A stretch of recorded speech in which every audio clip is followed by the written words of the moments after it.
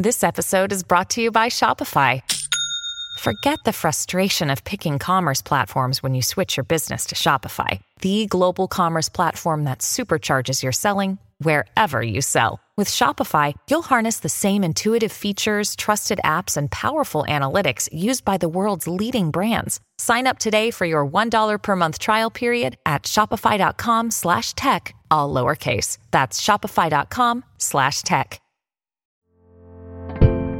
Hello and welcome back to 365 Days with mxmtoon. I'm Maya, a singer, songwriter, video maker, Oakland native, and Logic enthusiast. I'm also a big fan of history. I love untold stories, gross facts, and secrets, anything weird, dark, and funky from the past. Each day I'm going to share a few of my very favorite deep cuts with you, so let's take a look at today's stories. It's 365 with mxmtoon. New facts every day, so don't leave too soon. I'm gonna teach you stuff, no it won't be tough. Gonna go a year till you've had enough. It's 365 mxmtoon. Today in 1996, IBM's computer Deep Blue became the first computer to win a game of chess against a human chess champion. The champion's name was Garry Kasparov. The game was the first game in a 6-game match designed to test the computer against chess champions to see how far the data processing of artificial intelligence had come. The game would go on to change how humans looked at computers forevermore. Let's reverse and figure out how all of this happened. People have been pitting computers against human minds ever since the first computers were created in the 1940s. Artificial intelligence has long fascinated humans, and when it became a reality, people were quick to put it to the test. Chess was one of the early ways that humans envisioned matching computers against brains, because it was so well known as a symbol of the intensity of human logical prowess. Until this 1996 match, the computers had always lost chess against the humans. Therefore, it was hard to imagine a computer ever beating a human, because it simply hadn't been done yet, and computers weren't all powerful and magical machines that we know them to be today. In 1990, IBM hired 2 newly graduated employees who had worked on chess-playing computers for their graduate school theses. They called the computer Chip Test. They continued the project at IBM, and other computer scientists threw their knowledge into the project. Together, the group ended up transforming the experiment into what would become known as Deep Blue.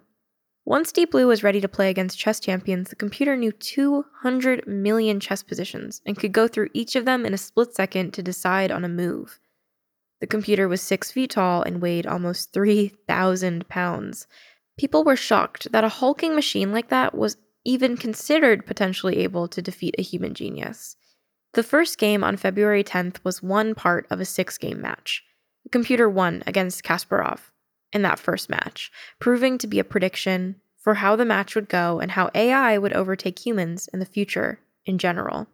Furthermore, the computer beating the champion in this instance followed some very specific rules that were important to professional chess.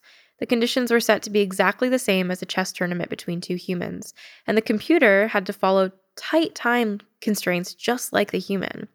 The game began with the Sicilian defense, Alapin variation. If you don't know what that means, don't worry, it's some pretty specific chess terminology. Basically, the Sicilian defense is an opening move wherein white plays first and moves a pawn to e4, and then black responds with moving a pawn to c5. e4 and c5 are different positions on the board, according to the rows and columns. In the Alapin variation, white moves a pawn to c3 to begin to position himself in a defensive mode from black offenses. As you can probably tell from just me saying this, each of these moves are super specific and dependent on the other player in a chess game. So for a player to keep all the different variations in mind as they play is a crazy amount of information to store in one's brain. Chess was recently repopularized by media like the show Queen's Gambit, which showed an orphan teenage girl utilizing chess as a way to control aspects of her life, while she struggles with drug, alcohol, romance, and coming of age. The global chess community was happy that the show revived public interest in the game, which had declined since the 1980s. The Queen's Gambit refers to an opening move in chess, like the Sicilian defense. In the Gambit, white moves to d4 and black moves to d5, and white responds by moving a pawn to c4. This seems to sacrifice a white pawn, but it actually puts white at an advantage later because black can't regain control of their own pawn. Once again, it's very complicated. Chess has also gained popularity on, you guessed it, Twitch, where players like GM Hikaru, Gotham Chess and Anna Chess have logged anywhere between 500,000 to nearly 3 million viewer hours in the last few months alone. But let's get back to the match. The computer's win against Kasparov was significant because it meant that artificial intelligence was catching up to human intelligence. Kasparov was considered one of the most logically intelligent people at the time because of his status as a chess champion. The reaction worldwide was mixed. Some people were excited about computers and their potential, others were scared, and some doubted that the computer could have really beat Kasparov at all. At the end of the 6-game match, Deep Blue, the computer, had won 2 games. Kasparov had won 1, and 3 of the games ended in a draw. Kasparov couldn't believe he'd been beaten by a machine. He argued that the computer must have been secretly controlled by a fellow chess grandmaster. He thought the way that the computer played was too human-like to not be human. This ended up being ironic because in reality, the machine partially won precisely because Kasparov was getting emotional during the games and the computer was not. Humans can be emotional, computers can't. The computer's lack of emotion helped it win against the frustrated Kasparov, who was befuddled that a large machine could be beating him at his own game. Believe it or not, the chess capabilities exhibited by the Deep Blue computer laid the foundation for later computers that would do such groundbreaking things as creating medicine, financial modeling for the stock market, and tons of different kinds of science. Deep Blue also exhibited the fast data processing that is now present in many aspects of our daily life. Pretty much everything on your iPhone involves the same kind of big data that the chess match pioneered. The match was later mythologized in the documentary Man vs. Machine. Though still primarily known as a chess champion, today Kasparov also works as a writer, activist, and commentator. He was an active competitive chess player from 1984 until 2005 and was ranked number 1 for 255 months of his career. Today, he still holds records for the most consecutive tournament victories with 15 and most chess Oscars with 11. Since his retirement, he has formed a political movement, the United Civil Front, and has been active in the Other Russia, an anti-Putin organization. He tried to run for Russian president in 2008 but ended up withdrawing, blaming institutional obstruction. He left Russia after mass protests in 2011 that made him fear political persecution and since has lived in Croatia and New York City, furthering his human rights initiatives. Chess champion turned activist? No, that is an inspiring career. Your brain needs support, and new Ollie Brainy Chews are a delightful way to take care of your cognitive health. Made with scientifically backed ingredients like Thai ginger, L-theanine, and caffeine, Brainy Chews support healthy brain function and help you find your focus, stay chill, or get energized. Be kind to your mind and get these nootropic chews at ollie.com. That's OLLY.com. These statements have not been evaluated by the Food and Drug Administration. This product is not intended to diagnose, treat, cure, or prevent any disease.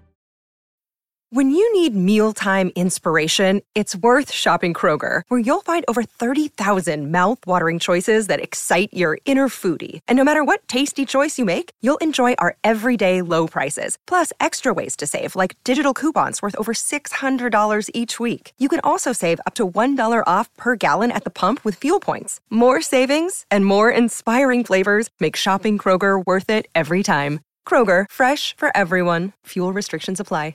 Let's talk about music. Today, in 2011, Rebecca Black's Friday was uploaded to YouTube and quickly ascended to viral notoriety. And we get to hear all about it from Rebecca herself, who is an incredibly talented musician. I'm a huge fan of her songs and so excited to have her here on the pod. It is bizarre to think that it's been 10 years since Friday first released, and it was something that at the time, even if I knew what was going to happen, I don't know if I would have been able to prepare myself at that age. I was 13 and just basically creating a video with friends. I had this cool opportunity to get to be in a recording studio for the first time and shoot my own video. And it blew up into the craziest thing, and dealing with so much of the negative feedback that came with it at the time was really intense. And it was something that I struggled with for a while, was feeling like it was going to be the only thing that now defined me for the rest of my life. But I'm really grateful to have learned a few things about forgiveness, especially when it comes to your younger self and the choices that you make when you're younger. And I wouldn't be who I am if it weren't for that song and what I experienced with it, even though it won't necessarily define who I am for the rest of my life.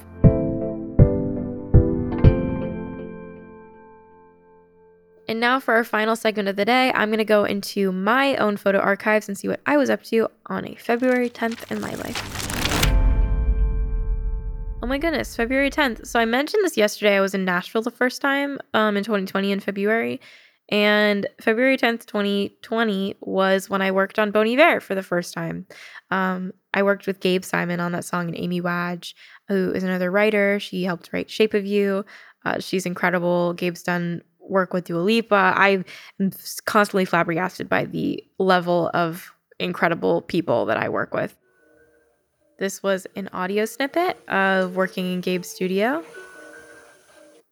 It's very faint, but that's what we were doing. And it was raining really hard in Nashville. It was so pretty. I just remember I'd take videos of the wind and the rain outside. It was so, so pretty. I really miss sitting in studio spaces and getting to make music with other creative people. It's so fun. Nothing compares to it. That's all for today. Thanks for listening. I'll see you tomorrow. Subscribe wherever you listen to podcasts, and you can follow at 365 Days MXM Tune on your preferred social media platforms.